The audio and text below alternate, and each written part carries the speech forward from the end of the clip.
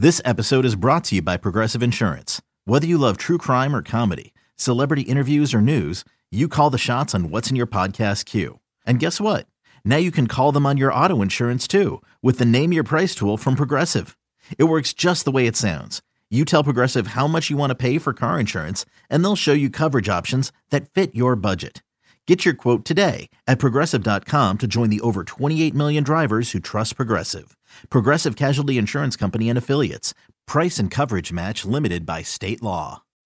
When you need mealtime inspiration, it's worth shopping Kroger, where you'll find over 30,000 mouth-watering choices that excite your inner foodie. And no matter what tasty choice you make, you'll enjoy our everyday low prices, plus extra ways to save, like digital coupons worth over $600 each week. You can also save up to $1 off per gallon at the pump with fuel points. More savings and more inspiring flavors make shopping Kroger worth it every time. Kroger, fresh for everyone. Fuel restrictions apply. Another day is here, and you're ready for it. What to wear? Check. Breakfast, lunch, and dinner? Check. Planning for what's next and how to save for it? That's where Bank of America can help. For your financial to-dos, Bank of America has experts ready to help get you closer to your goals. Get started at one of our local financial centers or 24/7 in our mobile banking app. Find a location near you at bankofamerica.com/talktous. What would you like the power to do? Mobile banking requires downloading the app and is only available for select devices. Message and data rates may apply. Bank of America N.A., member FDIC.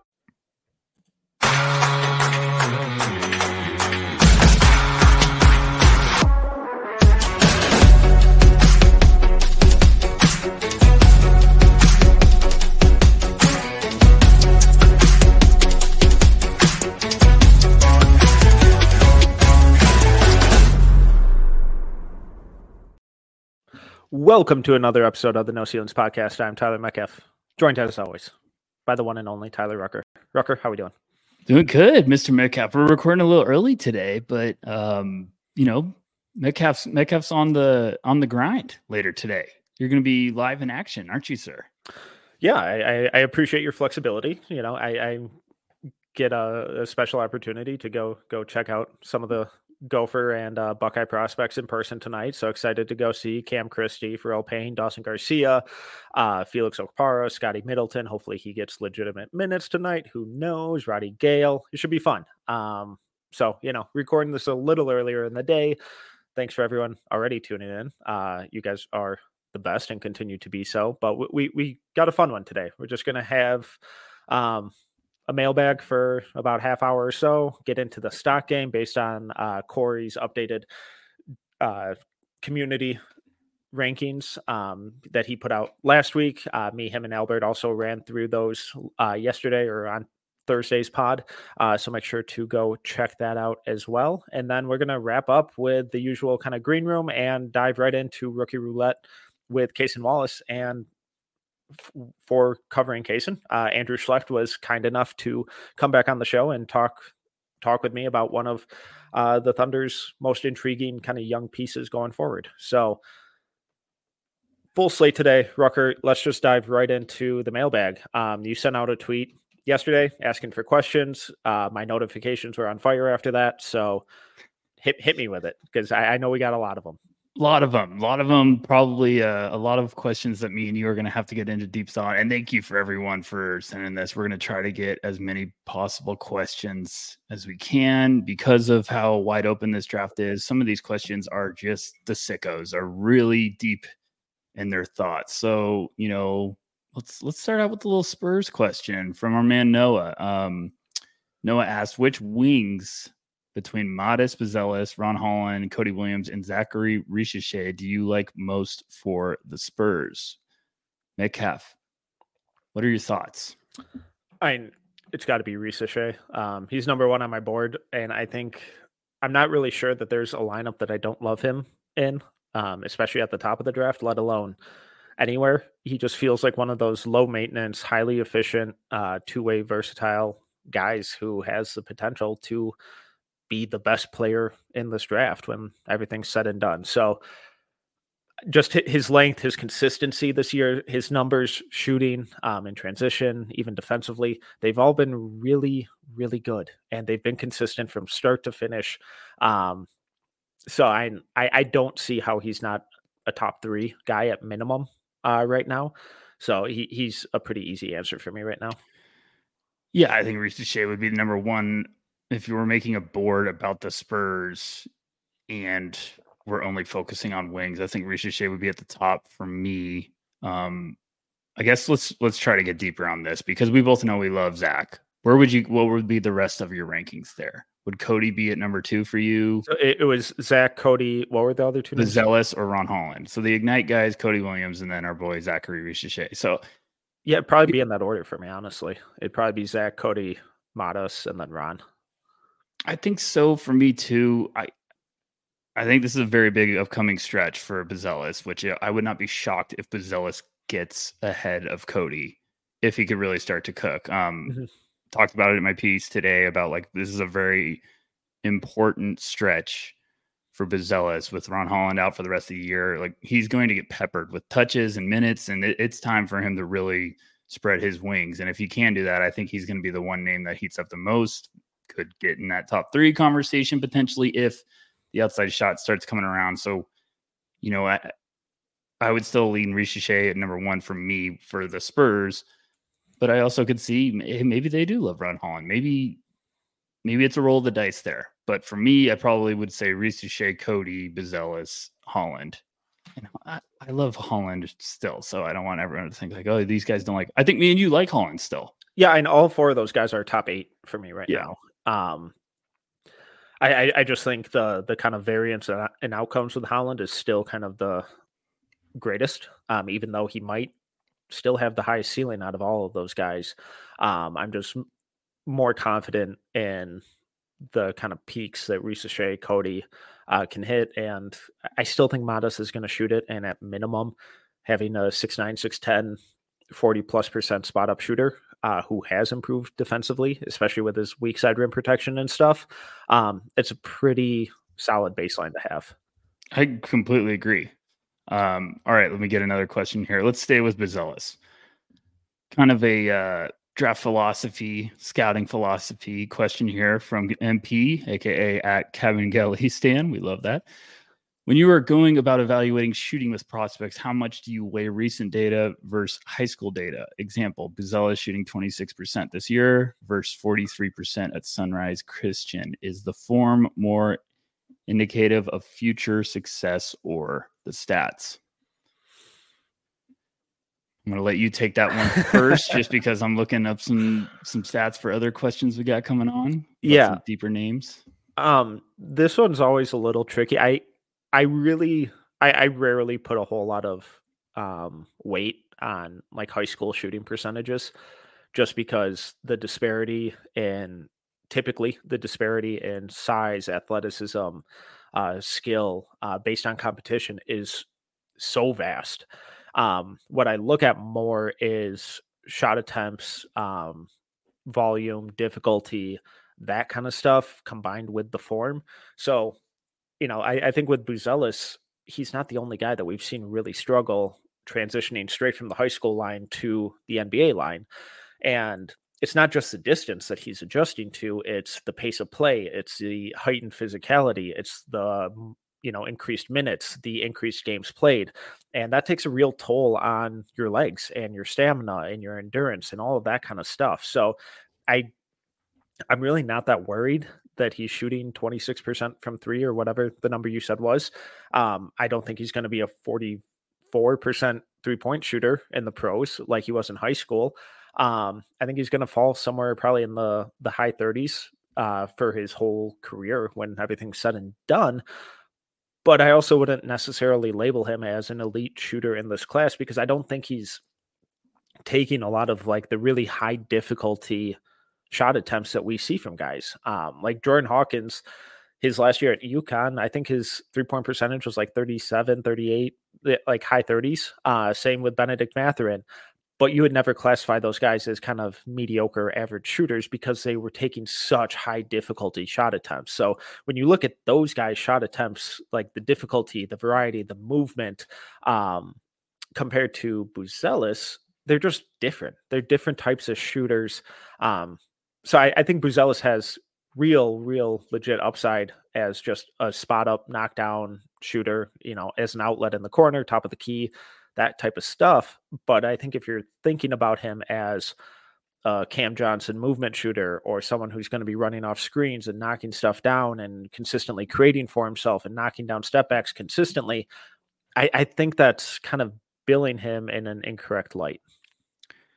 Completely agree. I think high school stats are always very, very, I would say I'm cautious towards the high school stats. Obviously, if you're, one of the top 10 prospects and you're putting up just freak of nature, 5 blocks or 4 steals, like, yeah, that's really impressive.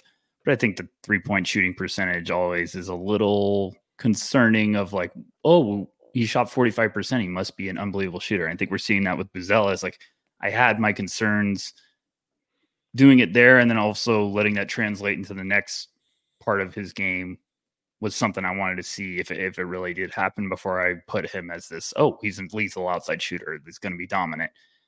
I'm waiting for it to turn around, because me and you have talked about it on previous episodes with Buzella, staying with him.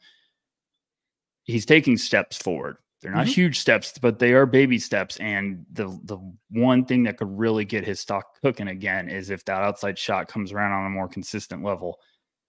I buy the form. I'm usually someone that I'm buying the form if I have questions, like, especially if they're one and done prospect where it's like, hey, they didn't shoot it the way we're thinking, but it's only going to be their only year. I'm leaning towards buying the form moving forward compared to, if someone's been at college for 3 years and they haven't really found their groove from deep, but the form looks okay, I might be a little bit more cautious, if that makes sense. So, yeah. All right, fine. I'll move on to another question. That was a good one. Okay, we had a couple of questions about DaRon Holmes. So I'm going to kind of combine 2 of these. Talentless asked one about DaRon Holmes as prospects. How far are Filipowski and DaRon Holmes for you? What are the biggest separators between them? Can either play power forward full time / have offensive skills to be a forward and defend on the perimeter against forward wings. And then we also had someone that said, our boy Trevor said, what team is an ideal fit for DaRon Holmes? So we can kind of workshop that one. He's really good, Metcalf. Yeah, he's having a hell of a year. I looked up his numbers, his recent numbers, actually right before we hit this, because a couple of weeks ago I did a scouting notebook and I was like, I think we're all sleeping on DaRon Holmes. That was for the No Ceilings Plus subscribers. Love you guys. And his last 11 games, he's averaging 22.8 points, 9.3 rebounds, 2.3 assists, 2.2 blocks, shooting splits of 57, 32, 68 on 3.1 3-point attempts per game. I've been cooler on him throughout the year. And then when I did that scouting notebook, I went back and watched Holmes and I was like, my man is doing work. And I've just loved what I've seen. Wouldn't shock me if he's, I think he belongs in the first round right now for what he's doing on the court. Probably. But the fit is very interesting. What are your biggest differences? I don't mean to put you on the spot, but that question said Filipowski between DaRon Holmes and him. What are the biggest differences for you? Is it the idea that we're buying the shot with Filipowski more? Because Holmes has made that part of his game this year. And there's a difference between making it part of your game and introducing it enough to where now it's a threat. Because we know DaRon can play bully ball. He can put it on the ground and get somewhere in a hurry. My biggest thing with Holmes last year, they force-fed the crap out of him. And this year he's been more versatile. It's a little bit more all over. So I think that's a big step when it comes to development. Yeah, and I definitely like how he's shown more versatility, a little bit more versatility out of the role. Last year it was just so post-up heavy. It was insufferable, and it was all stuff that's like, all right, you're putting up impressive numbers, but none of this you're ever going to be asked to do at an NBA level. While he's improved in that area, I think Filipowski's versatility out of the role, his ability to pick and pop, is probably on a similar level, but the passing out of the short roll, the ability to kind of catch, spin against a defender, finish through contact, I think is really special. I think he's moving better on the perimeter defensively too. The big thing though is that Filipowski's physicality this year has just been overwhelming. I have a lot of kind of concerns about how he scores efficiently at the next level, but this dude doesn't back down from anyone. He's constantly battling, drawing a ton of fouls, rebounding the crap out of the ball. I know all of Holmes's kind of rebounding and shot blocking numbers are just as good, if not better, than Filipowski's, but the style in which they're getting to those numbers, I think Filipowski's is oddly a little more translatable. I'm still not totally convinced with the shot because it looks good. It's looked good for 2 years. It just doesn't go in as much as it feels like it should. He looks like he should be, almost a 40% 3-point shooter. He's down around, I think, 35%, which is fine in the grand scheme of things because he's probably not taking more than 2 a game. But I think how much better his footwork and kind of lateral agility has looked this year compared to last year, combined with that physicality, is kind of the big differentiator between him and Holmes right now for me. Yeah, I'm right there with you with the shot. Filipowski's been one of those names that last year I was struggling to buy in on him as a potential late lottery top 20 guy, just because I was like, hey, this is an idea that the shot should be coming around, but it hasn't. Yeah. So I was very pumped when he announced like, hey, I'm going to go back for another year. I was like, great. This is a fantastic surprise. I love to see this because you can build off of that freshman year in a big way. And I think I wrote about this in my piece that went up today at No Ceilings. I wrote about Filipowski, and I said one of the biggest developments with him happened before he even played this year. He got off-season hip surgery. He talked about like it's been something that's bothering him since high school. And right away, he's like, oh, I could tell huge difference. He's like, this has been bugging me, driving me crazy. I played through it. He had a good year besides playing through it. And you can see it on tape. He's more fluid. He looks like he's got a little bit more pop in his step, but the outside shot's trending the right direction. Don't have updated numbers, but when I wrote about it, it was 28% from 3 last year. This year, he's around 35%, which Metcalf was hinting at. It's a big jump in the right direction. We've said since the beginning, if he could be a pick and pop asset and be hovering that high 30%, it's a huge, huge development. I like when he battles. He's tough in the boards. He's not going to be afraid of the moment. So I like Filipowski a lot. Holmes, I'm just one of those guys. I feel like he just keeps producing, and you just have to keep convincing yourself like, okay, is this fool's gold and a great situation for him this year, or is this something legit? But like at the end of the first round, we're talking potential fits. Like Phoenix could make a lot of sense if they love them. Yeah. Milwaukee, Denver, teams like that. Maybe Wizards with that second pick. Maybe we were talking last episode about them getting a potential big like Oso, but maybe DeRon Holmes could be in that mix. I don't know. Would you hate Holmes in Boston? No, I would love that because I think he impacts. That's where this draft is going to be really fun for bigs, because teams like that are going to be like, what if we had DeRon Holmes off the bench? What if we bring him along and make it simple for him? That's why I like those guys where it's like Oso, DeRon Holmes, Bona, even like I think teams are going to buy into like this could be a very fun piece in our rotation if we have a specific need for what they do at a high level. So I would love Holmes there. Maybe Philly, maybe he can make sense there. You never know. A lot of similarities with him and Embiid. Everyone calm down with that statement. I'm just saying a lot of similarities with the kind of how they play. So if you get Embiid out of the game, maybe Holmes replaces him. Yeah, and I think one of those questions in that kind of string was, could either of these guys play at the 4? I don't think Holmes can. I think he's too slow laterally to defend out there in space, at least consistently. Occasional pick and roll switches, he can hold his own for limited amounts of time.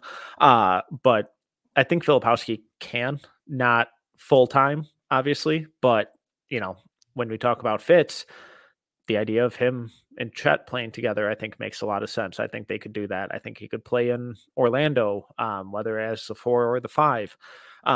So I'm not sure that I love the idea of Filipowski as a full-time 4, but split minutes between there and the 5. I think that is really, really feasible for him. I think a little less so for Holmes. Yeah, gotcha. I'm going to go to the comments for a couple here real quick. Good. Thanks for everyone throwing some questions in the comments. From Cosmo, does this draft remind you of the 2020 draft at all, where most of the top guys coming in aren't putting up great numbers, but end up being better as pros, i.e. Buzelis, Holland, Sarr? I'm looking at the 20 draft right now. That's Ant and LaMelo, right? Wiseman, LaMelo, Patrick Williams, Okoro, Okongwu. So my pushback Hayes, on that, my pushback on that was that kind of coming into the year, Anthony Edwards was like a solidified number one, who a lot of people had, or saw some superstar upside in. LaMelo had, baseline of being one of the best playmakers in the league at a minimum, at 6'7" or however big he is. So I think those guys kind of had pretty solidified standing amongst scouts in the league and media people with surefire elite skills basically from day one.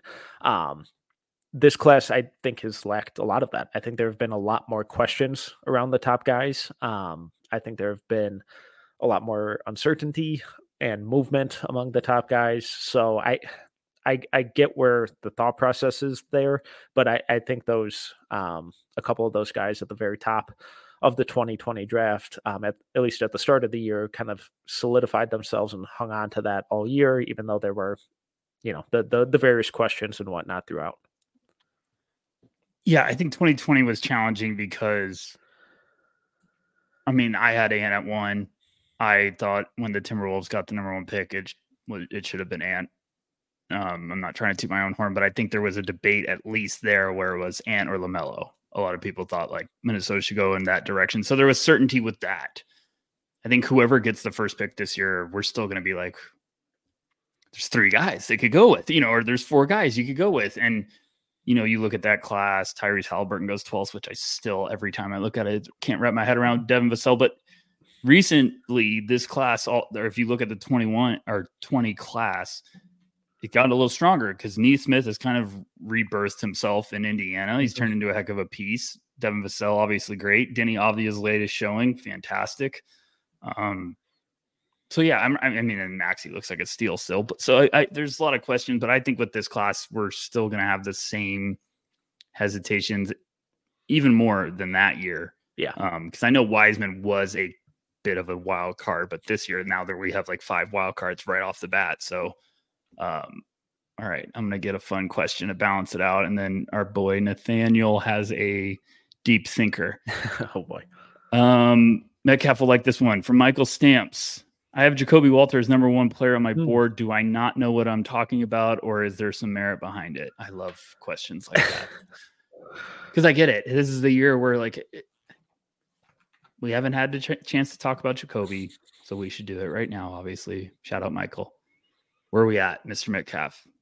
The vibes aren't great now. They're not great. I'm going to pull up his recents. So I'm just kind of looking at Bartorvik right now. The assist rate is up to almost 10, which is fantastic. The 3-point percentage is down to 32.9, which is less fantastic. On 11.5 attempts per game, I'm still holding firm belief in him. He is not my number 1 guy anymore. He was for a lot of the year. Coming into the year, he was. I have him down to 6. If you're just... I think this is really the draft, though, where if you're like, you know what, this is my guy. I am all in. I love what I see. I see the potential. I see the vision of what he could be. I think this is a draft to really just kind of hold firm on that. I think Jacoby's been put in a lot of really tough positions on that Baylor team where the spacing isn't great or consistent on that team, and he gets a ton of grenades thrown at him where they're like, all right, well, 4 seconds left. Here you go. Not great. The kind of space creation, the on-ball creation has been inconsistent at best. The on-ball defense has been a struggle. So I still really like him. I would be more than happy to take a swing on him. I think his upside is really fascinating. I just can't get on board with the number 1 overall anymore. His first 24 games, he was averaging 14-4, 1-1 on 38 33-85. And I was curious because it's reminded me of a similar feeling I had last year of I really like this guy, but the shooting splits aren't there. Am I overthinking the shooting splits? Ironically enough, it was a guy last year that played at Baylor in Keontae George. And I've looked at his first 24 games, and it's 17, 4, and 3 on 39, 34, 80. What I'm getting at is obviously Keontae's versatility was much more popping and much more intriguing with the playmaking. But I'm at the point now where if Jacoby, wherever he gets drafted, if he all of a sudden thrives as a rookie, I'm going to be like, so now at Baylor, do we just not care about the shooting splits? Like, is Scott Drew just ruining us? I wrote about this in my piece. I don't mean to keep bringing it up, but I talked about every single prospect possible because I wanted to give a sales pitch for everyone to like help you get, I did a roadmap. I tried to get everyone to be like, hey, let me help you navigate away from the headaches. And Jacoby, I wrote, the shooting splits are getting ugly, but this is the guy that gets to the pre-draft process. And we hear that rumor that he did the 3-point exhibition where he shoots 85 out of 100 and just lights it up. So. And I think that'll happen. And he starts heating up again. So situation is everything. We can't let 1 year tell the story. And I'm right there with Metcalf. I think it's easy to start moving him down a little bit. I have to, but I also think if this is the year, go with your gut.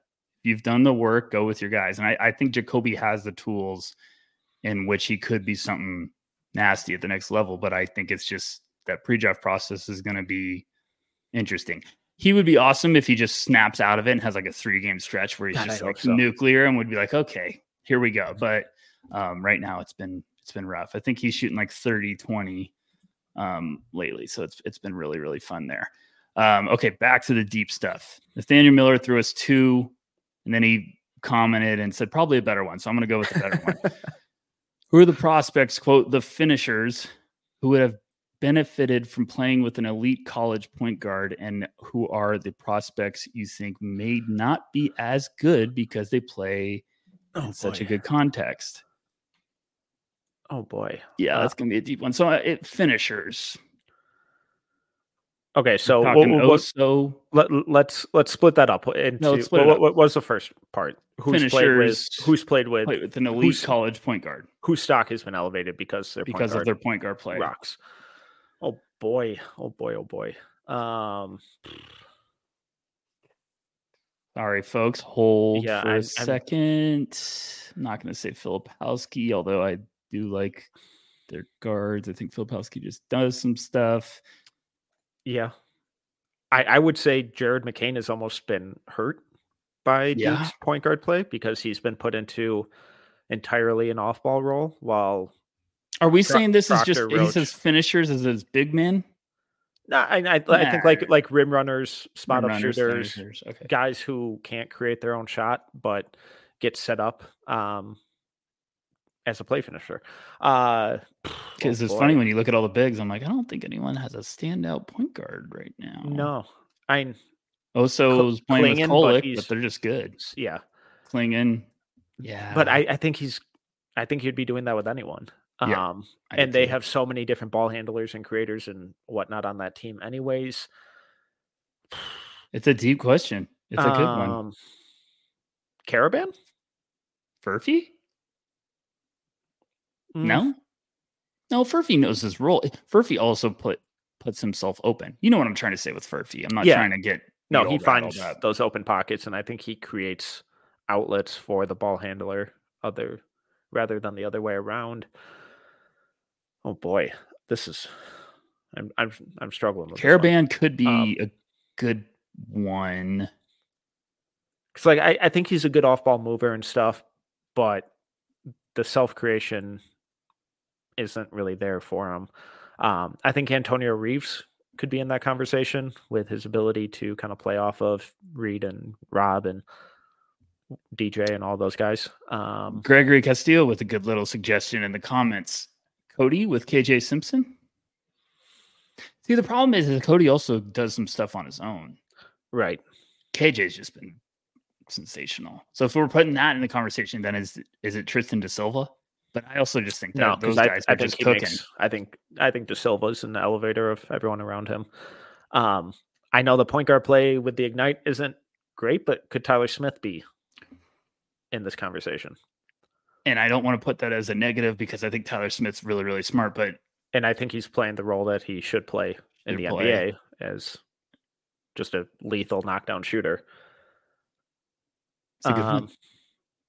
Yeah, because I'm Khalil Ware, I'm like, no, because they're just force feeding him even when he's full. They're still putting a spoon in front of his mouth and being like, what about Kwame Evans? That one's probably there. It's kind of tough because, like, I know the main intrigue with him too is just the defense. So anything he's kind of getting offensively is being kind of set up and manipulated by Schlecht. So it's tough. Let's do part two. Part two might be easier. Part two. Who are the prospects you think may not be as good because they play in such a good context? That one might be a little easier. I'm sorry, everyone's going to hate me. I would probably say Ware. I don't get it with Ware at all. I think Coach Woodson is using him and maximizing every ounce of ability from Ware and is constantly putting him in the perfect spot to succeed. I know that Indiana team hasn't been perfect this year, but I can't imagine Ware being used much more effectively than he has been. I think that's a really good shout. I wrote positive stuff about Ware, and I said I think he's going to get in an open gym, and NBA executives are going to be in their feelings because 7'2", 30 with length and potential outside shot. He's going to look really good against the chair and workouts. Not trying to be a buzzkill today, but I guess I'm gonna. I think Jalen Tyson could be one of those names of, is this a guy that's just thriving because he has all the keys to the castle right now for a team that's upperclassmen on a bad team with no restrictions?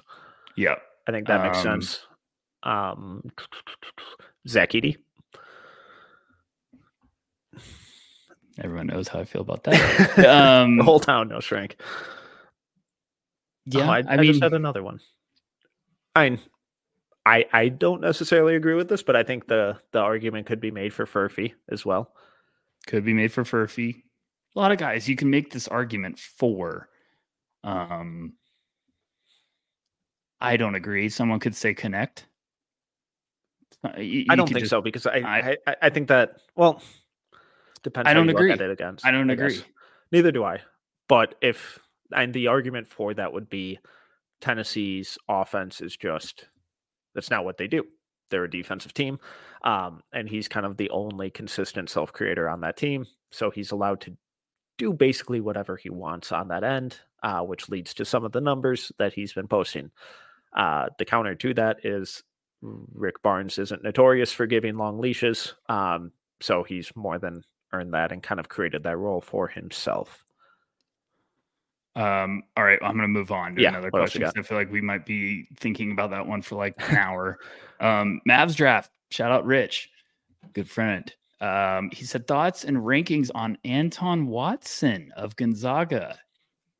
Pretty much a little bit of a super sleeper here that I think some people like. So Watson this year averaging 14.9 points, 7.5 rebounds, 2.7 assists, 1.7 steals, shooting splits of 61, 45, 65. The 45 is on 1.5 attempts per game.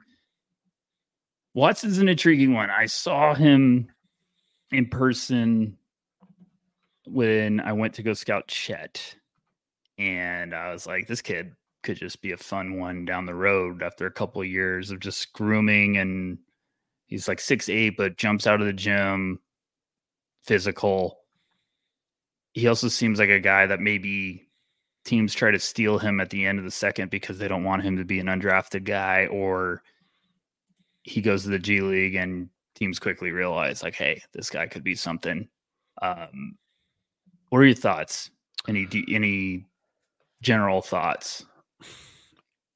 I just don't know what he is at the next level. Because he's listed 6'8". I don't think he can play on the perimeter. I know he's shooting almost 45% from three, but it's on 38 attempts on the season. So the smallest of sample sizes possible. all of his numbers are incredibly impressive this year, but he's also a lot older. He's always played with really good physicality. I think some of the passing flashes that he's shown has been really impressive. The rebounding, the interior finishing, all of that stuff has been really good. He's been really efficient. I just don't know how a 6'8" center really translates to the league. And just historically, this has been one of my biggest blind spots, has been these kind of undersized centers. I just really struggle to buy in on them. I think his defensive numbers are a little inflated. So I think he could just be one of these really good college players. There's nothing wrong with that. I'm really skeptical on how his game translates to the next level, despite the numbers and the efficiency and effectiveness that he's been posting pretty much all season. Okay, I'm moving on to another one. Our good friend Daniel Mortensen. Favorite fits for Dalton Knecht, Johnny Furphy, and Kevin McCullough. Oh boy. Always fun when we got to pull up the tankathon. Yeah, that's favorite fits. I just need. So are we talking about like reasonable draft range or just? Well, you projected Furphy at 5 to Detroit. So I guess I don't know what your reasonable draft range is. Well, I've been told Furphy's going. That it would be surprising if he fell out of the lottery. So, yeah, we've heard that a lot. So, and I've seen a lot of mainstream boards. Is Furphy not fun on the Pistons? He's fun on every team. He's Johnny Furphy. Johnny F. and Furphy. Favorite fits. Okay, so should we say like starting at 10 or later? Yes. For these guys? Okay. Because I also get to 10 and convince myself he'd be a lot of fun in OKC. He would be a lot of fun. A lot of fun there.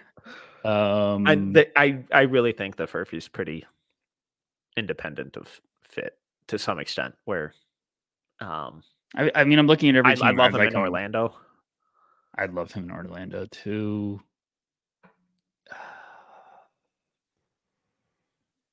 Okay, well, it's just Philly. Yeah, I like him everywhere. What about Dalton Knecht? I think that one's a little trickier. See, I could buy him at OKC just because he gives them what they need, but I also could see them moving into different directions. Portland, Chicago. Again, I think Orlando makes sense. Orlando, again, is going to make a lot of sense. Another kind of wing creator, shooter.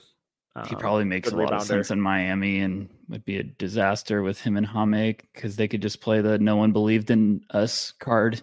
Yeah, that defense would also be a disaster with him and Hero. Of course it would, but they'll figure it out. Heat culture.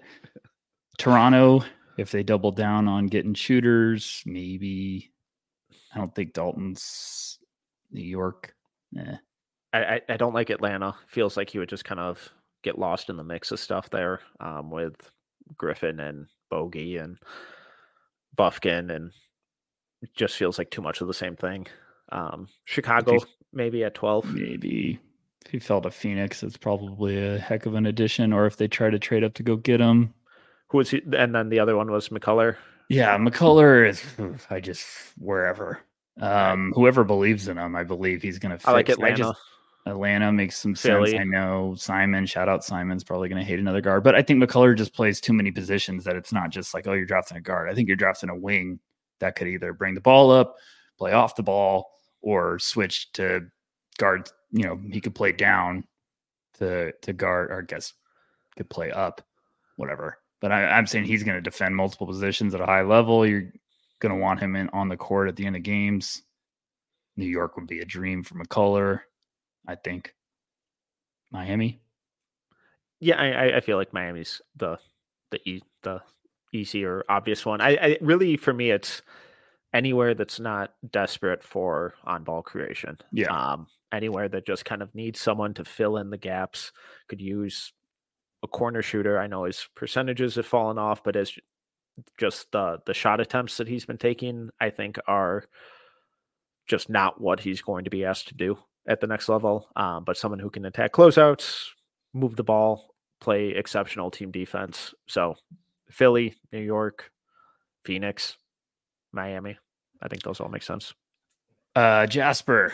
He's got a couple good ones.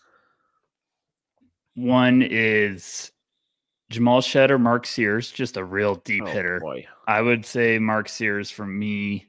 I think same.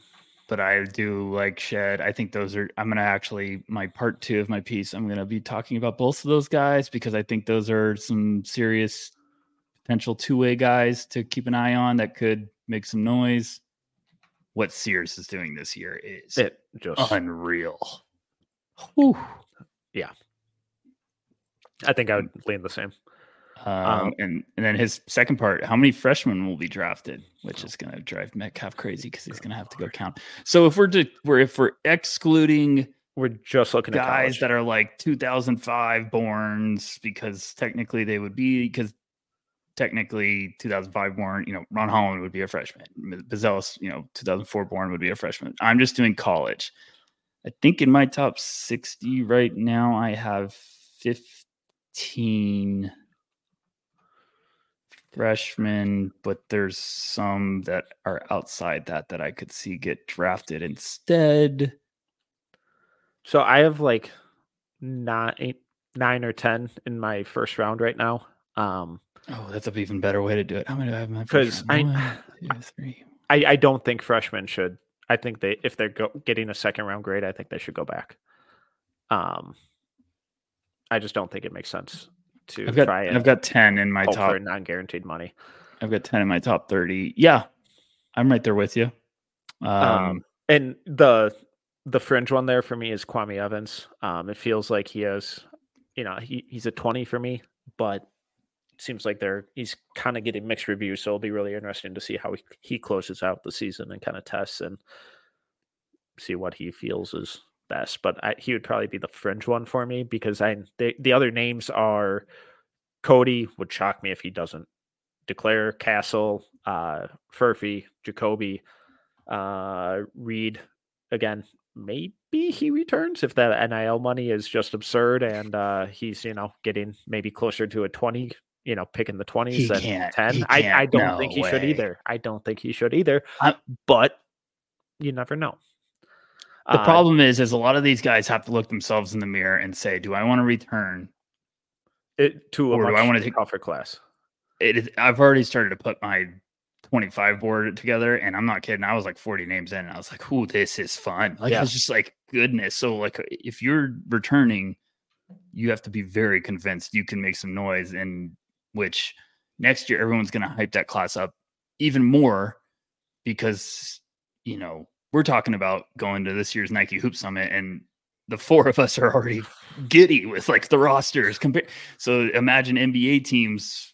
Once they start to see those guys come in, they're going to be, oh gosh. So it's going to get weird with guys like George from Miami. There's going to be a lot of surprise, like, whoa, they're staying in, which we have to get interested about. I think Caison's going to be a first rounder. I think Cason is too, but I'm saying like Justin Edwards. So I'm in my top 60 right now. Everyone's like, what? I don't. He's in my should return bucket. But he could be a guy that's like, I'm going, but he shouldn't. He should keep waiting. KJ Lewis, Arizona. Could be. He's in my should return. Should return, but it could be. Murray Boyles, South Carolina, buzzing lately. Yeah, I'm there's just guys like that. They're like, all of a sudden, the deadline this year for declaring or not is going to be the most fun I've ever had because I'm just going to be like, whoo, here we go. So I think that's a heavy question. Right, even a guy like Caleb Foster, who I don't think should declare, I think he should return. It's a good one. But he's been pretty good. Some of the stuff he's been showing this last month has been really encouraging. So that's why I could see Kwame going. Right. But also, you never know. I think he should for what it's worth. Yeah. But, I don't know. Okay, I'm going through some fun question. Here we go. Trevor, having some real fun with this. If the Celtics and Timberwolves faced off in the finals this year, would you and Metcalf survive a 7-game series, or would it just be no pods for a month? No, we wouldn't have to worry about it going to 7 because Wolves in 4.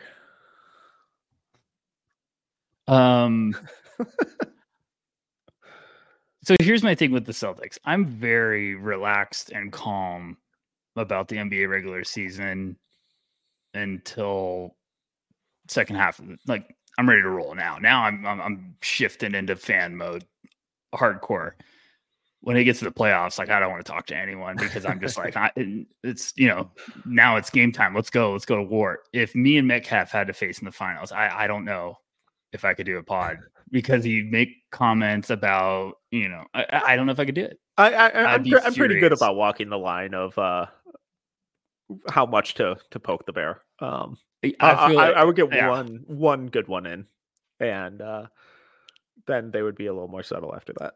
The problem is, like, I would want to be like, oh, like someone would be like, you guys should do a playback of you guys watching the game, and I'd be like, hell no. I don't want to I don't want to watch games with anyone. I'm not one of those like, hey, let's have a watch party. No, everyone leave me alone. Yeah, especially if it's throw me in a hotel room by myself. Especially if it's my team and like the Lions were a half away from being in the Super Bowl, I would have been watching that alone in my basement because I would have been a mess.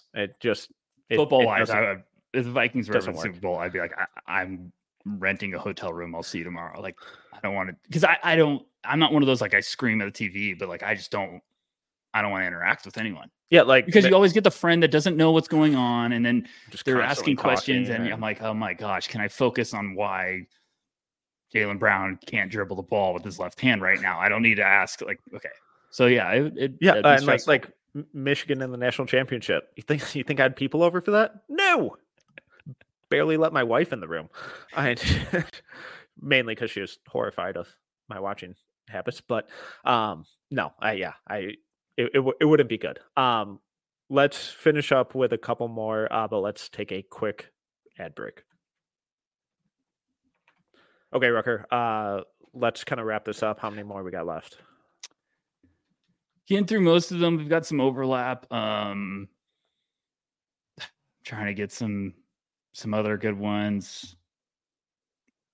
Coleman Hawkins question. I don't really know if I want to go down that road. We'll pass. Sorry.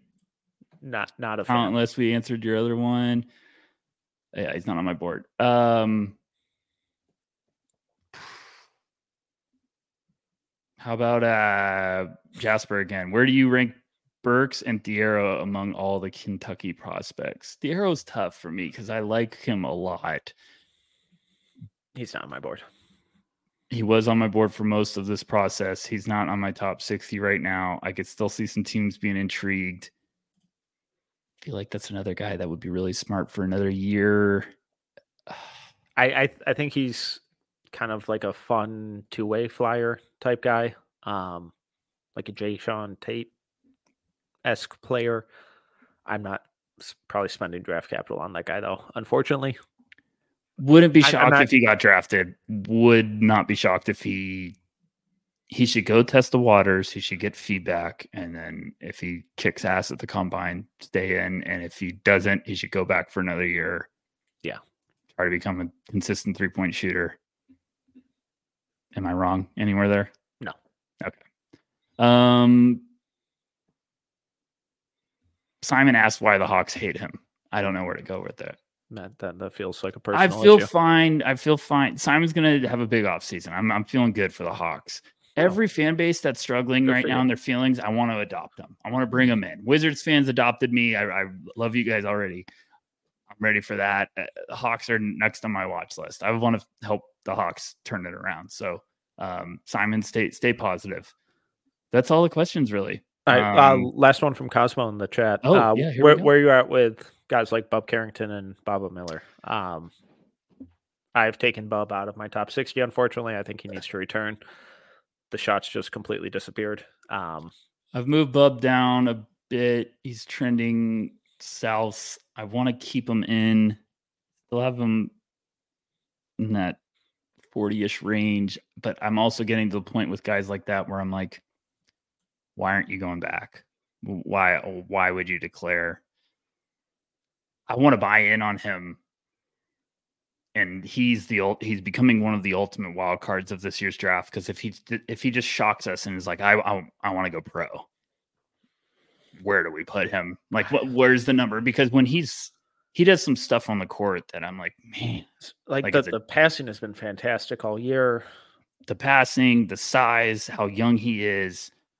He can put it on the ground, hit you with a counter, and then he has that little step back, like mid-range off 1 foot, which I love. Like it's a clear, like that's his go-to move. That feels good. And then I'm always trying to buy in.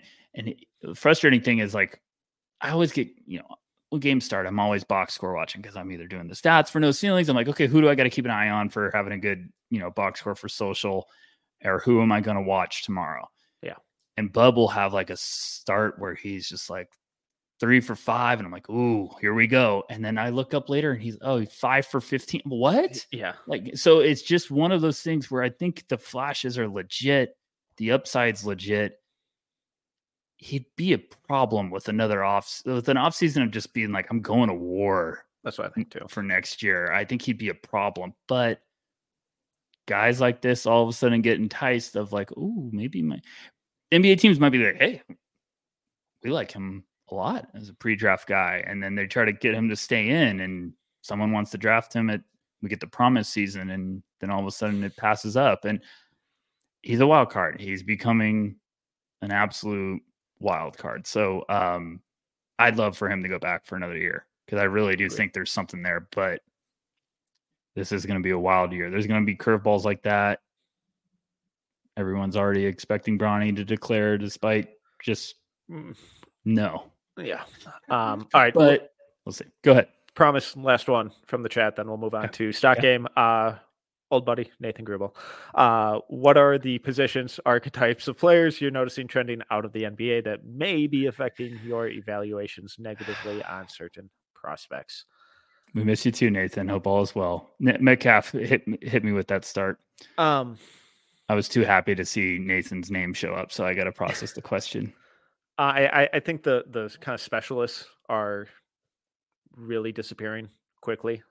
Like when I say specialists, I mean the first one that comes to mind is like just the off-ball shooter. If you can't put it on the floor and do something with it, if you can't make the extra pass, if you can't defend at some level, if there isn't a real versatility to your game as a guard or a wing, it's really tough to get minutes. I think those types of guys are really kind of falling away, and it's all about size and versatility.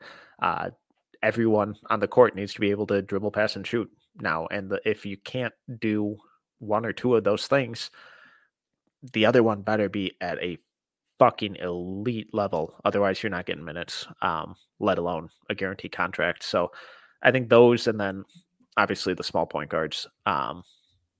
It's tough because this class is full of small point guards, but that has kind of made me a little cooler on guys like Reed and Rob and McCain and Jackson Shellstad. I love how they play. They're intoxicating with how good they are, but I just get hesitant on how much an NBA team is going to buy into it and how much they can get exploited at the next level.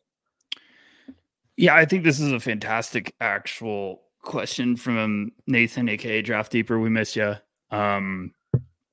Because I think this year is going to test a lot of these theories more than ever. I'm right there with Metcalf. I think the shoot first guys are becoming extinct because you need to offer something else. You can't just be Max Strus.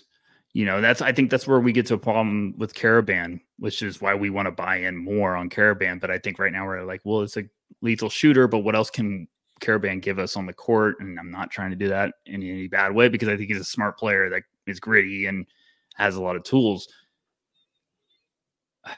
It's tough because in a way, I think we're getting away from the athletic big that just has rim protection. But then Missy does it at such an intriguing level that I think teams are like, well, we'll find a spot for that. Because now as you're a big man, you need to have something else that you can bring to the table. If you're going to hang your hat on like, well, I'm a really good defender. It's like, okay, well, what else? Because you got to bring something else. Oso, good defender, good playmaker. PJ Hall, Filipowski, floor spacers. Like there's guys like that. I'm rooting for this class because I think it could bring back the small point guard, small floor general guys. It could. It needs to have like 3 of them click. It needs to have like Tyler Kolek and McCain and guys like that really click. But the one thing I would say, I think we're getting a little far from, and this might be a hot take. I think we're getting away from the projects. I think we're getting away from the teams wanting to draft the just super swing upside guys early. Saloon is a name that I'm thinking of right there. I think teams are going to, previous years, they might have taken him top 10 because they might have been like, hey, 6'9", crazy, young, freakish tools, the shots coming around. We'll work with the feel. It'll develop. It'll come with time. I think now teams are like, I don't know if I want to take that 7th. I might be more comfortable taking that 15th or 16th with another first round pick. So I think just the super projects, I think teams are getting a little further away and being like, what can someone bring to the table? We want that. You got to think all these teams picking early. They're tired of picking early.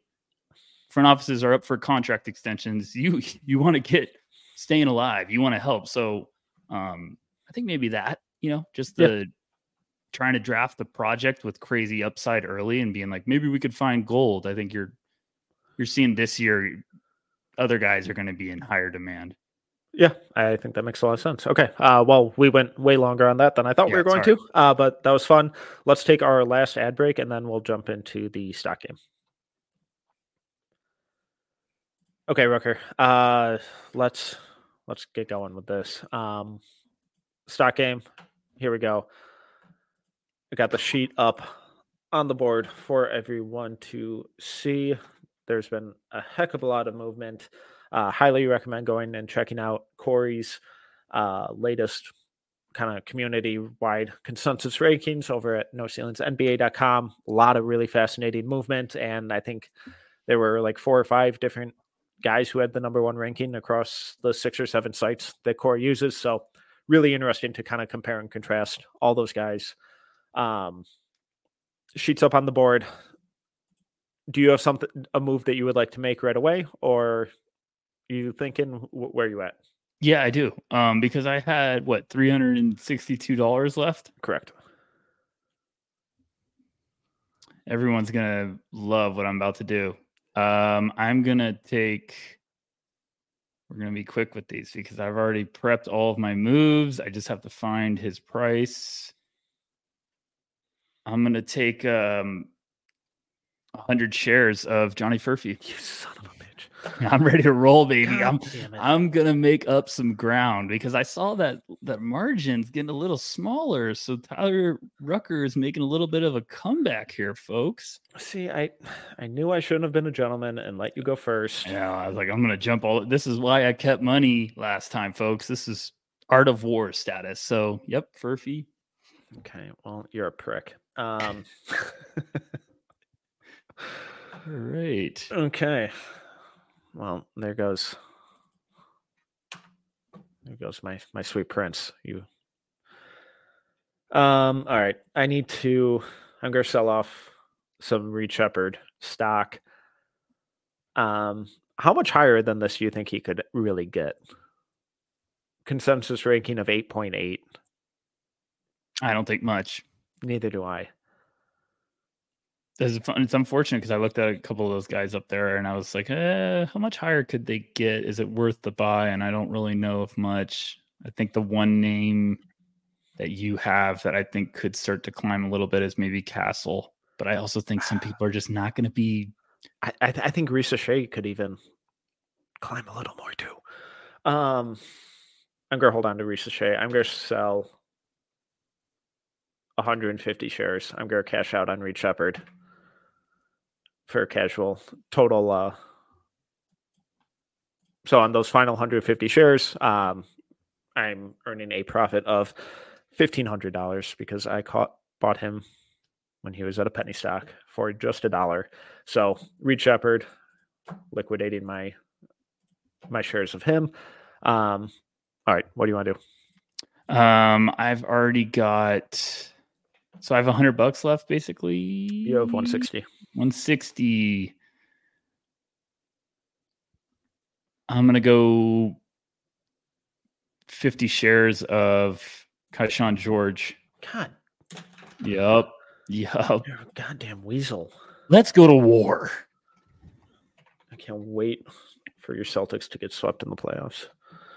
Oh man, if you guys don't want to talk to me for like 5 months, then We'll keep this realistic. Up. Now I'm running out of money, so I gotta find some money to sell. Okay. All right. Ricochet, I'm gonna hold. Castle, I'm gonna hold.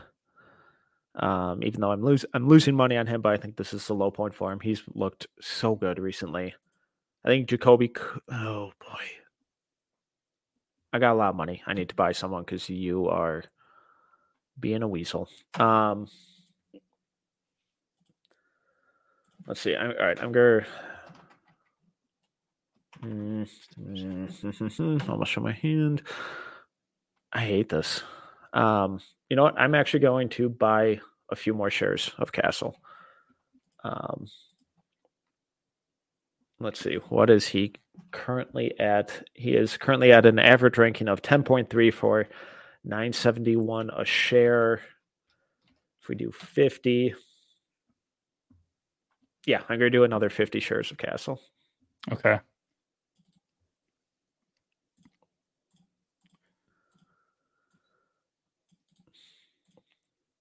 What are you thinking? I'm going to keep this really easy for you, or I hope this is easy for you. Caravan, Diero, Carrington, Topich. Oh, one move at a time, big guy. No, I'm just okay. Well, then, all right, fine. Move. Okay, fine. Here, I'm gonna sell all of my stock in Dalton Connect. Ooh, okay. Because he's at 16.5 right now. I don't think the jump's going to be that much, and I like that profit right there. Alrighty.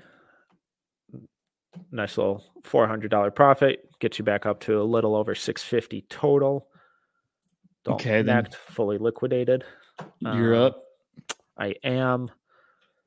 Where are we going?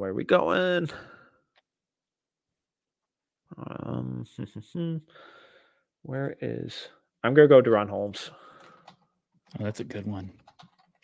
Let's see what 50 shares gets me. He is currently at an average ranking of 45.5 for a price of $220 per share. Let's drag these formulas down. It's unreal how much of a wizard you are with this stuff. Okay, $110. You know what? Let's go up to 80 shares. Okay. For 176. Why not? Why not? No. Like that. Okay. Where are you? I'm going to sell my 5 shares of Nikola Topic. Give me that $91. I just don't. I think he's reached his max. I'm not going to double down to try to get it going a little bit. I think that's fine. There you go. Okay. Just collect. I'm going to. Let's see. I'm going to cash out on Jackson Robinson. It was fun while it lasted. Yeah, I hear you. To the smallest of profits. Big old $1.68 of profit there. All right, where you at? How much do I have? I've got what, 793? Yes. I'm gonna buy 100 shares of Jalen Tyson. Okay. At $210 a share.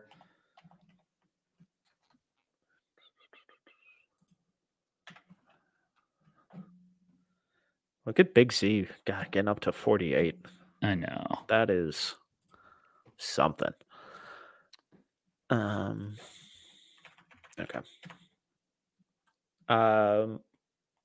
Let's see.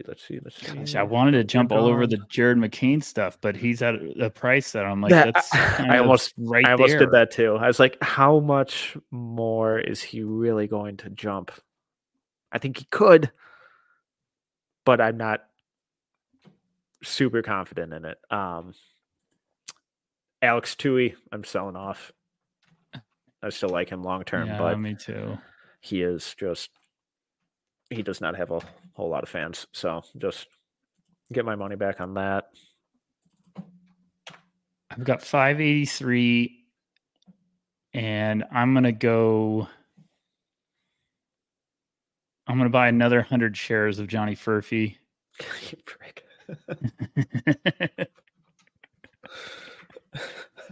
You don't even like him that much. I do like him. No, yeah, as you say about a guy in your 20s.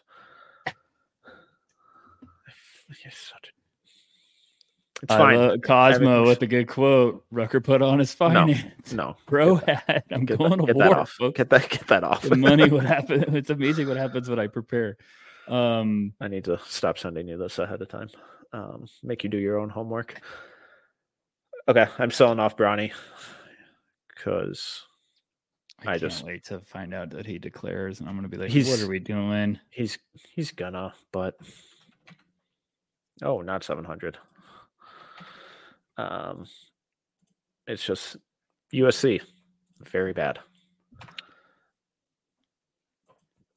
I think Collier's looked better lately, though. I will say that. He has.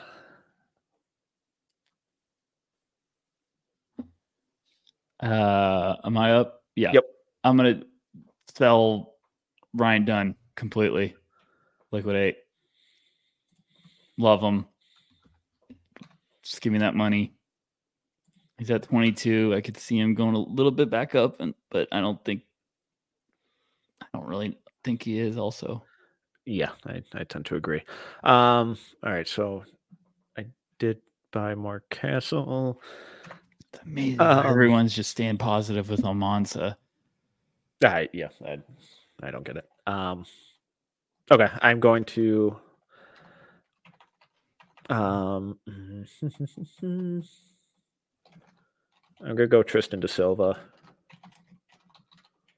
Let's see, what's he at? He's at 34, so 292. There he is. 50. Yeah, let's go 50. Why not? Okay. Anyone for you? I'm gonna go sell all of my Carrington for a nice profit of $13. Give me a happy meal. What price is he at on here? $239. $239.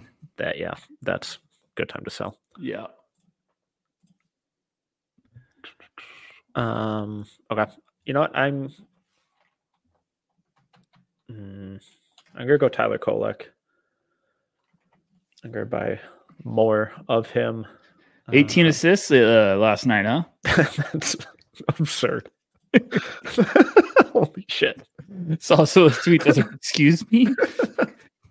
Kiss your mother with that mouth? 18 assists? Okay. A lot of people were angry when we had him on a mock draft going to the first round. Well, he's kind of good at basketball. Everyone's buying into that now. Any other moves you want to make? Love the haters. Yeah, I'm gonna. You sold all of Ryan Dunn, right? Yeah, and I'm gonna sell all of my Missy stock. Oh yeah, there's a shocker for some people. Oh. He's at 17.3. I'm like, what? He can maybe get up to 15-ish, but that's a good profit for me. So I'm gonna take that and run. Okay. And then after you go, I'm gonna start throwing some more money at some people on my board already. Okay, I'm gonna go Tyler Smith. I don't think it's unreasonable that he gets into the top 10. I don't either. Buzz is heating up. 40. No, I have money. Stop being a coward, Tyler. Spend your money. I'm gonna go 80 shares of Tyler Smith. Where are you going? Okay, so I previously had 50 shares of Devin Carter at $1. Correct. I'm gonna buy another. Give me another. Where is he again? Give me another 100 at 278. 278. Alrighty. I feel like people are gonna keep pumping that one with some gasoline to get him up into the 20s. Yeah, he's PJ Hall at 40. Just what are we doing? I'm gonna go a couple. There's a name on here that I want to throw money at, but I'm terrified that I'm just gonna be burning money. I think you should go with your heart. I think you should do what you feel is right. And by that, I mean burn money. Because it could swing this whole entire, it could make me the victor. Oh, really? Of my district. May the odds be ever in your favor. Good film. I'm going to go Nick Clifford. Please help if I spell that right. Wild card. Wait for everyone to get in on 50. that. Not on the board.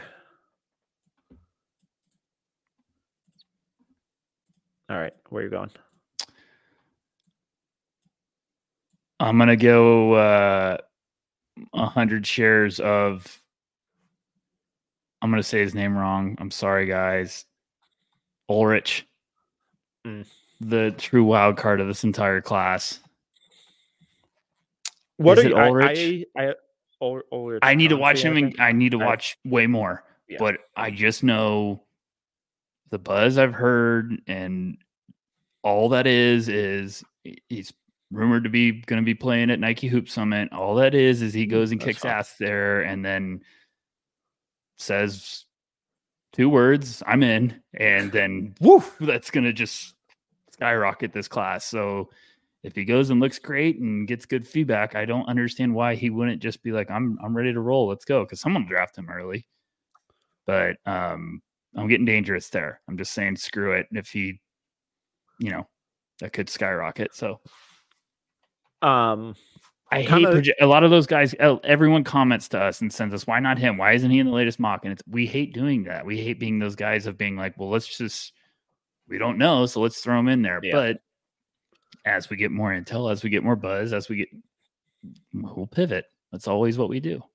Agreed. Kind of along those same lines of taking a big old flyer. I'm going to go Malik Lewis.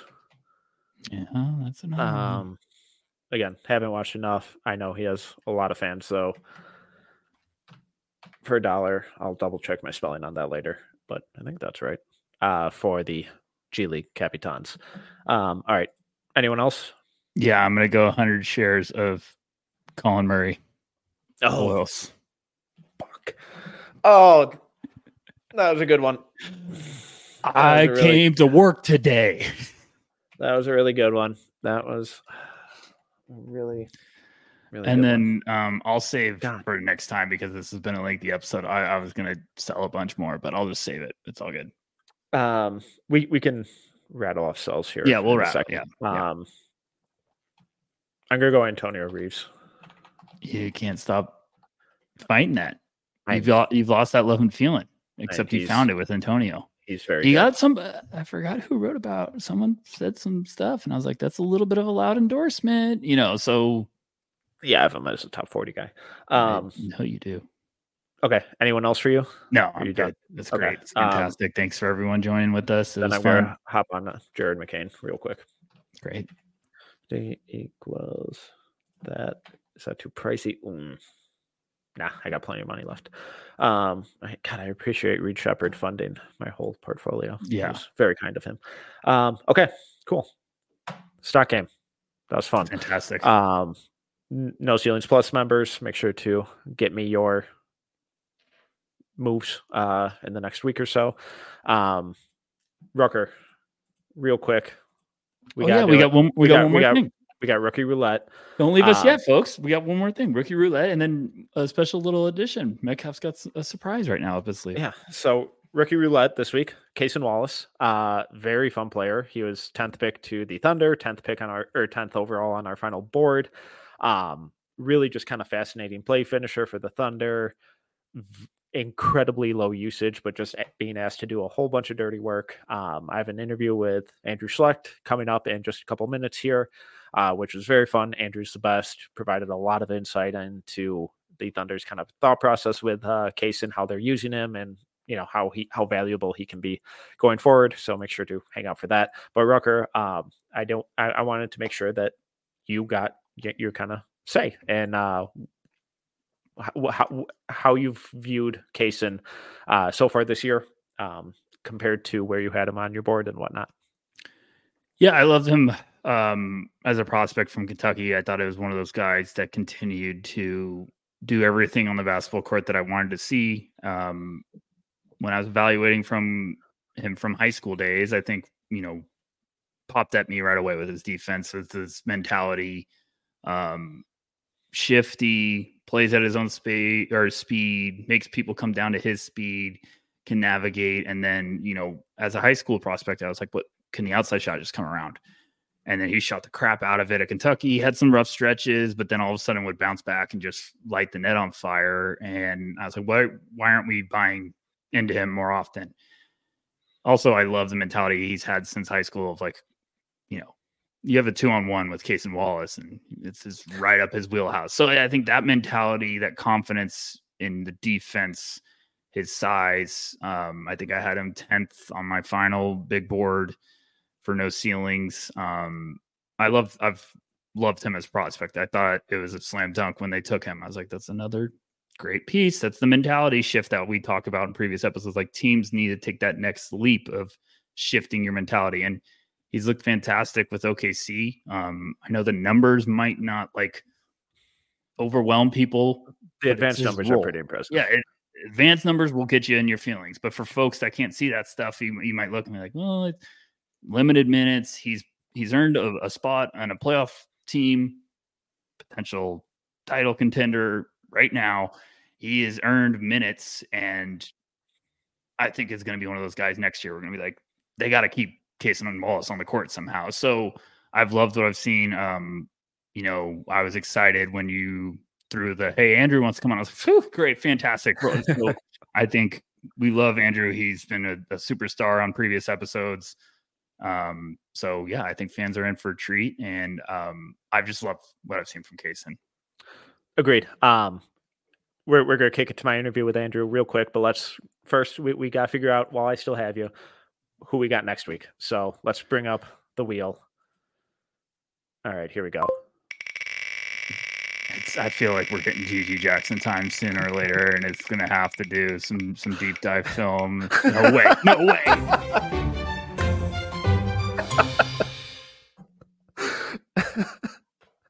Alrighty, next week. Let's go. GG. Next week. Shout out to my Schlecht fans. Wow. Okay. So, that'll be fun. I swear I didn't know. I just was like, this has got to be GG sooner or later, or Metcalf's pulling my leg. Okay. So that'll be a lot of fun. That'll be good. I'll like to watch his film. We'll break down some clips. I'll get some clips ready for GG. Love it. So next week, GG Jackson. This is a great episode. Gonna kick it to my interview with Andrew Schlecht here. Stay tuned. Andrew rocks, as always. Very excited to welcome this week's guest to talk about Cason Wallace, one of the kind of more intriguing rookies this year, and one of our favorite rookies from last season. Obviously, rookie from Kentucky with the Oklahoma City Thunder this year. Our guest this week is a recurring guest and the inspiration for this whole segment with their Team of the Week segment over at the Athletics NBA show and the Slam and Jam episode. You know him also from the Down to Dunk podcast. He is Andrew Schlecht. Andrew, thank you so much for coming back on and taking the time. How's it going? It's going great. I just got back from Thunder practice. Got to talk to Gordon Hayward for the first time. Did not get to talk to Cason Wallace, although it would have been perfect if we could. So, no, I'm grateful that you asked me back on. Well, the pleasure is all mine. I guess quick sidetrack. Initial impressions with the Gordon Hayward infusion into this team. Yeah, I mean, he kind of fits like a glove for this team. He shoot, it's kind of becoming like a Thunder cliche. Is like they want all their guys to shoot past dribble, and that's what he does. He's really, really, really smart player on both ends. He's a bigger wing, which is what they don't really have on their team, and so I think he'll fit in quite well.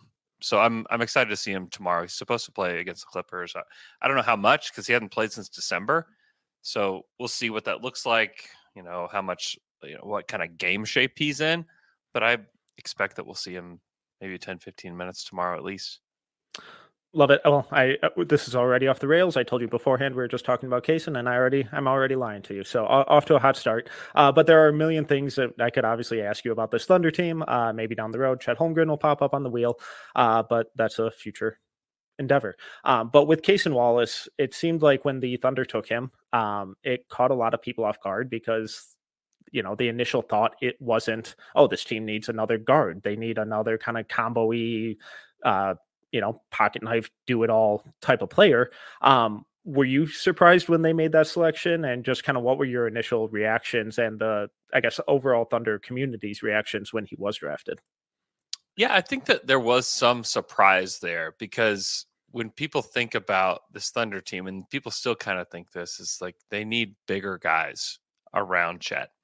And so the thought at the time of the draft, or at least like some of the hope was, hey, could they get in on Jarris Walker? Could they get Taylor Hendricks? Those are the two guys that I think I said those names 1,000 times in the span of like 3 weeks. People talked a lot about those guys. I was a big Kobe Buffkin guy. I thought that he really kind of fit like the shoot, pass, dribble, prototype for the Thunder. And then when you start, and also it was a surprise in that the Thunder are coming a little bit out at this past draft. The Thunder are going into a new phase where they really need guys that are ready to play now, because it's going to be really, really hard to play big minutes on this team if you're not ready to go. And honestly, maybe they did have Jarris Walker and Taylor Hendricks on their radars, but if you watch them this year, you're like, oh, they probably wouldn't play for this Thunder team right now. Same for Kobe Buffkin. Like, Buffkin doesn't play for the Hawks. He plays a lot for the G League. He's played some with the Hawks, but mostly with the G League. And so now having that understanding, like Cason was one of the guys, he's still really young, but he's one of the guys you're like, oh yeah, he's got a role in the NBA right away, just because he has this like baseline level of defense. Shot making is there. He does enough ball handling, enough passing where you're like, all right, like you can give him a small role. And that's exactly what they've given him. So at the time, I was a little surprised that they chose Cason, but after kind of understanding a little bit more where they believe they're at, it didn't really shock me to kind of like put the piece of the puzzle like back together afterwards. Like, oh, okay, I see it now, kind of thing. I love that you brought up those three names, because those were three of my kind of dream landing scenarios for the Thunder going into last year's draft. And, Cason was right along with them, especially if you're thinking along the Buffkin lines. Mm-hmm. I know you always kind of do your homework and talk to a ton of people. So was Cason like at all on your radar, or did you kind of have any kind of preconceived notions about him coming into the season, or I guess post-draft? Yeah, I mean, he was definitely on my radar. I wondered if he was a bit small to play on this team, because they do have a lot of smaller guards. I also wondered about, they just signed Lou Dort to a contract extension, and so he seemed like kind of like super Dort to me, and I wondered if they would want to have guys that are that play the exact same role, or if they would like bring him in as a guy to replace Lou eventually. And so like there was definitely, that was on my radar maybe more than anything. It was like, okay. And I also just wondered about the shooting reliability too, whenever I thought of him. As far as like pre-draft stuff, like the Thunder don't leak hardly anything ever about who they like and what they want to do. And they're very notorious for that. And so I didn't really have much of an idea. It's really, it honestly makes it a little bit more fun, because then you get to like, you have last year's draft to look at, and you're like, okay, this is what I know now about the team. How can I project it onto this next class? And what does that look like?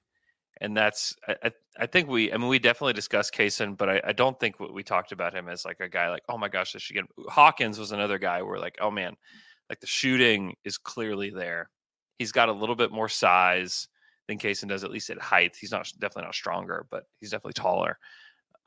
So he was another guy that we talked about a lot. But again, a lot of it was bigs. I was a big Anthony Black guy. I thought maybe they could trade up to get Anthony Black. I don't know how much Anthony Black would play on this team now after watching him. I know he's like, quote unquote, shot the ball well, but no one's guarding him, out to three, maybe ever.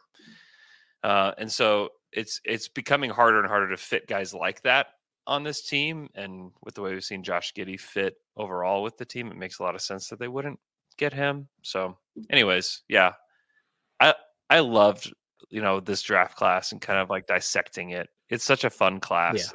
Yeah. A lot of these guys haven't really been amazing yet, but I think that there's, this class moving forward I think is going to make a big imprint on the league. Yeah, I completely agree. Even in college and this year, it feels like Cason's kind of doing a lot of the similar stuff where he's not necessarily the do-it-all superstar where he's taking over games and being the focal point of the offense or defense, but he's just kind of filling in any gap that's needed in whatever rotation or lineup that he's kind of put into. So when you look at some of his advanced numbers, like the net on-off net rating differential and, on-off stats are always imperfect, but it's at minus 5.8, not ideal, but not shocking for a rookie. What has he kind of been asked to do for this team that has a superstar in SGA, a burgeoning superstar, or two of them, and Chet Holmgren and Jalen Williams? What has kind of been the role that he's been asked to fill so far for this team? He plays a very small role on this team. He plays about 20 minutes per game. So he's like in the game a lot, but they ask him to do they ask him to do a lot of different things. And his role has kind of evolved a lot as the season has gone on. So at the beginning of the season, they were just like, let's figure out what this guy is. And so they would like put him in the dunker spot at times, and they would have him do guard to guard screen rolls. He would pick and pop, where he would be the guy who's popping out to three. Now he's much more of like a Lou Dort replacement in the lineup, where he goes out there and he defends one of the best perimeter players, and he's taking open threes. And that's kind of what he does. And he'll be opportunistic at times with driving and kind of getting to the hoop, taking mid-range shots, but it's mostly catch and shoot threes. And that's about it. Like, he didn't really get to the free throw line. He doesn't really initiate a ton of action on his own.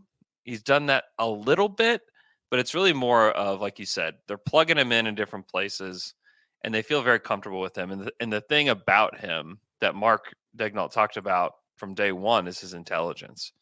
Is that because of his intelligence as a basketball player, they feel very comfortable putting him wherever. And it's also helped that he's like shot the ball like crazy. Yeah. I mean, he's 50, 40, 84, I think, for the season, which is, I would not have guessed that he could have done something like that, going into this season. So yeah, I mean, he's definitely taken on a sizable role with regards to minutes, but with regards to like usage, let me look up his usage, because it's like, I think cleaning the glass had him in like the first percentile. So yeah, it's like 12, absolutely nothing. Yeah. Basketball Reference, 12.3% usage.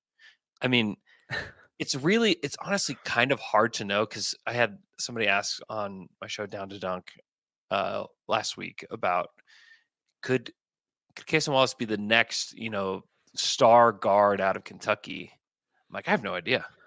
Like, he's at 12% usage. I mean, how are you even supposed to know? Like, I mean, you look at the percentages and you're like, oh yeah, he could do it. But like the diet's so small that how are you really supposed to know? Because he just doesn't shoot the ball all that much. I mean, he has 26 free throws in 54 games. It's a really, really small role. Yeah, and just kind of to build off of that, it is a small sample size, but the efficiency numbers right now are absolutely bonkers. You mentioned just kind of the raw shooting numbers, and Clean the Glass has him in the 96th percentile in points per shot attempt, the 100th percentile in effective field goal rate. Synergy had him, 80th percentile in transition, 86th percentile spotting up, 97th percentile as the roll man. I love how they've kind of used him as the screener and roller and some of that stuff. But then also like 55th percentile as the pick and roll ball handler. But the sample size on all of it is so low. What's your kind of confidence that some of this is real, or are you kind of concerned that there's going to be a real big kind of coming back down to earth for him? Yeah, I think there will be a regression when the usage increases. I mean, if not, then yeah, he's like a superstar. I mean, my guess is that he will shoot the ball more. They will find ways to get him more threes as he continues in his career, and we'll see. We'll see. My guess is that he's not a 41% 3-point shooter. Yeah. Maybe he's like a 37, 38% 3-point shooter would be kind of my guess. And maybe just really good from the corners, which is what they would need anyways. So yeah, I would be surprised if this is who he continued to be. Yeah. He's 46% from the corners. Yeah. I mean, he's the kind of the perfect role player, because at this point the Thunder have their 3 stars. with Shea, J-Dub, and Chet. And now it's all about how do we find the guys that complement those guys the best? How do we and also how do we find guys that can play this style of defense with us?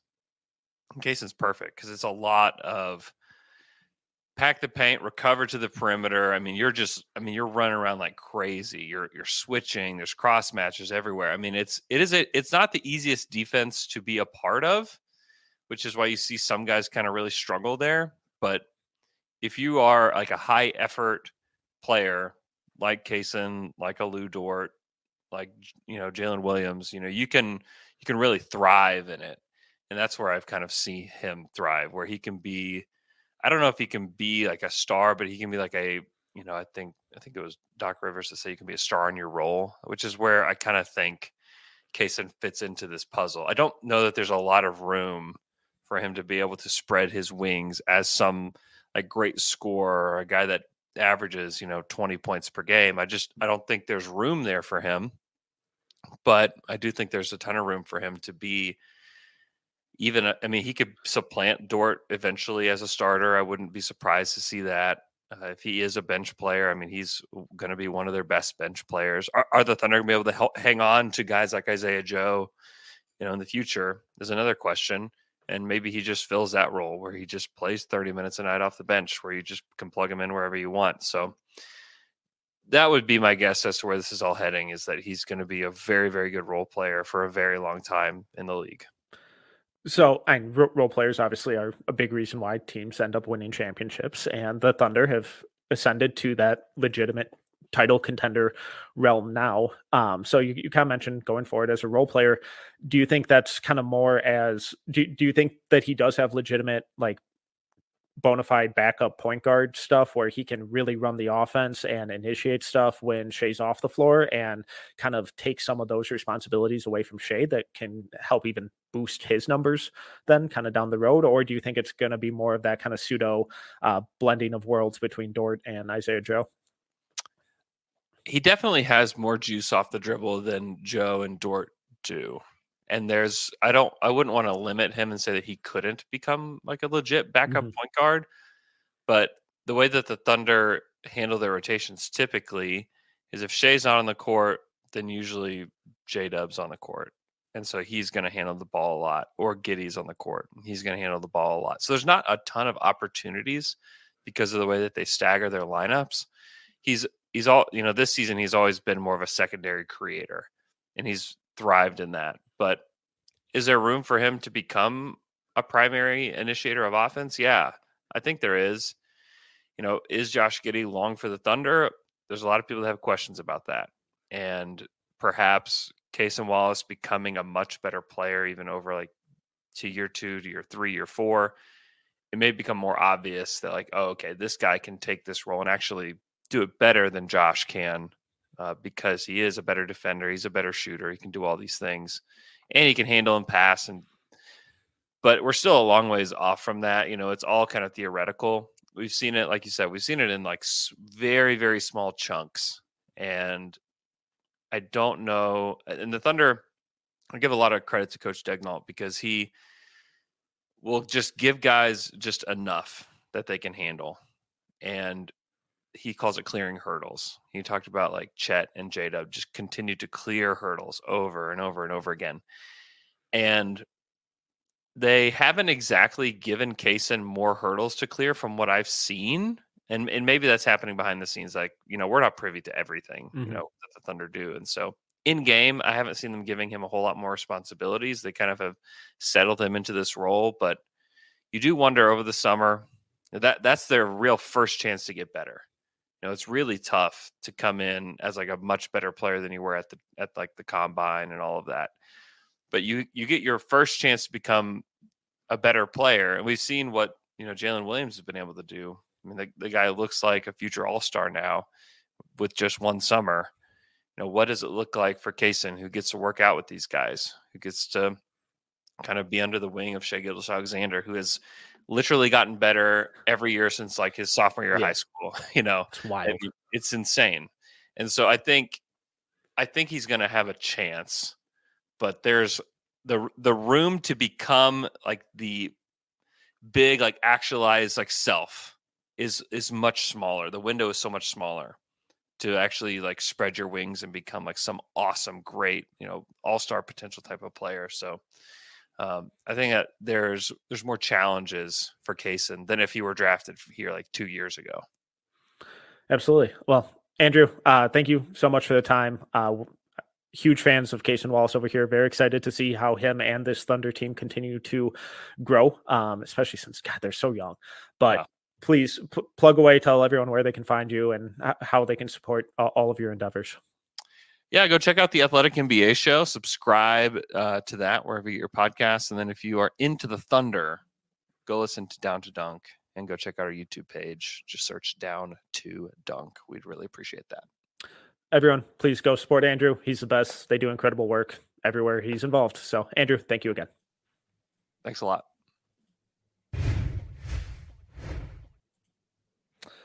All right. Can't thank Andrew enough. That was a really fun conversation. He provided a lot of light and kind of insight into Cason, who has been really, really impressive in such a small role this year. So if you're not already supporting Andrew, please make sure to go do so. He's just one of the best people in the business and deserves all your support. This episode was a blast.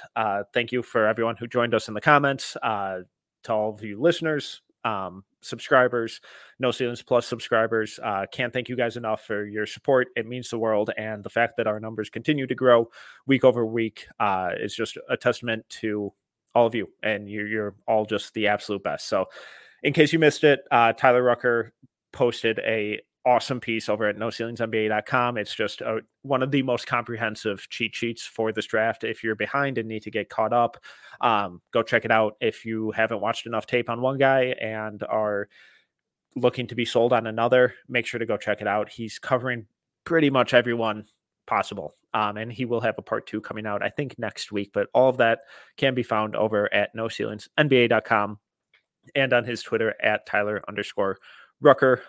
You can also follow me on Twitter at TMetcalf11. I will have a piece on Jared McCain out on Friday, so make sure to go check that out as well. But if you enjoyed this episode, please make sure to subscribe, leave a review, and a 5-star rating. Till next time, see ya.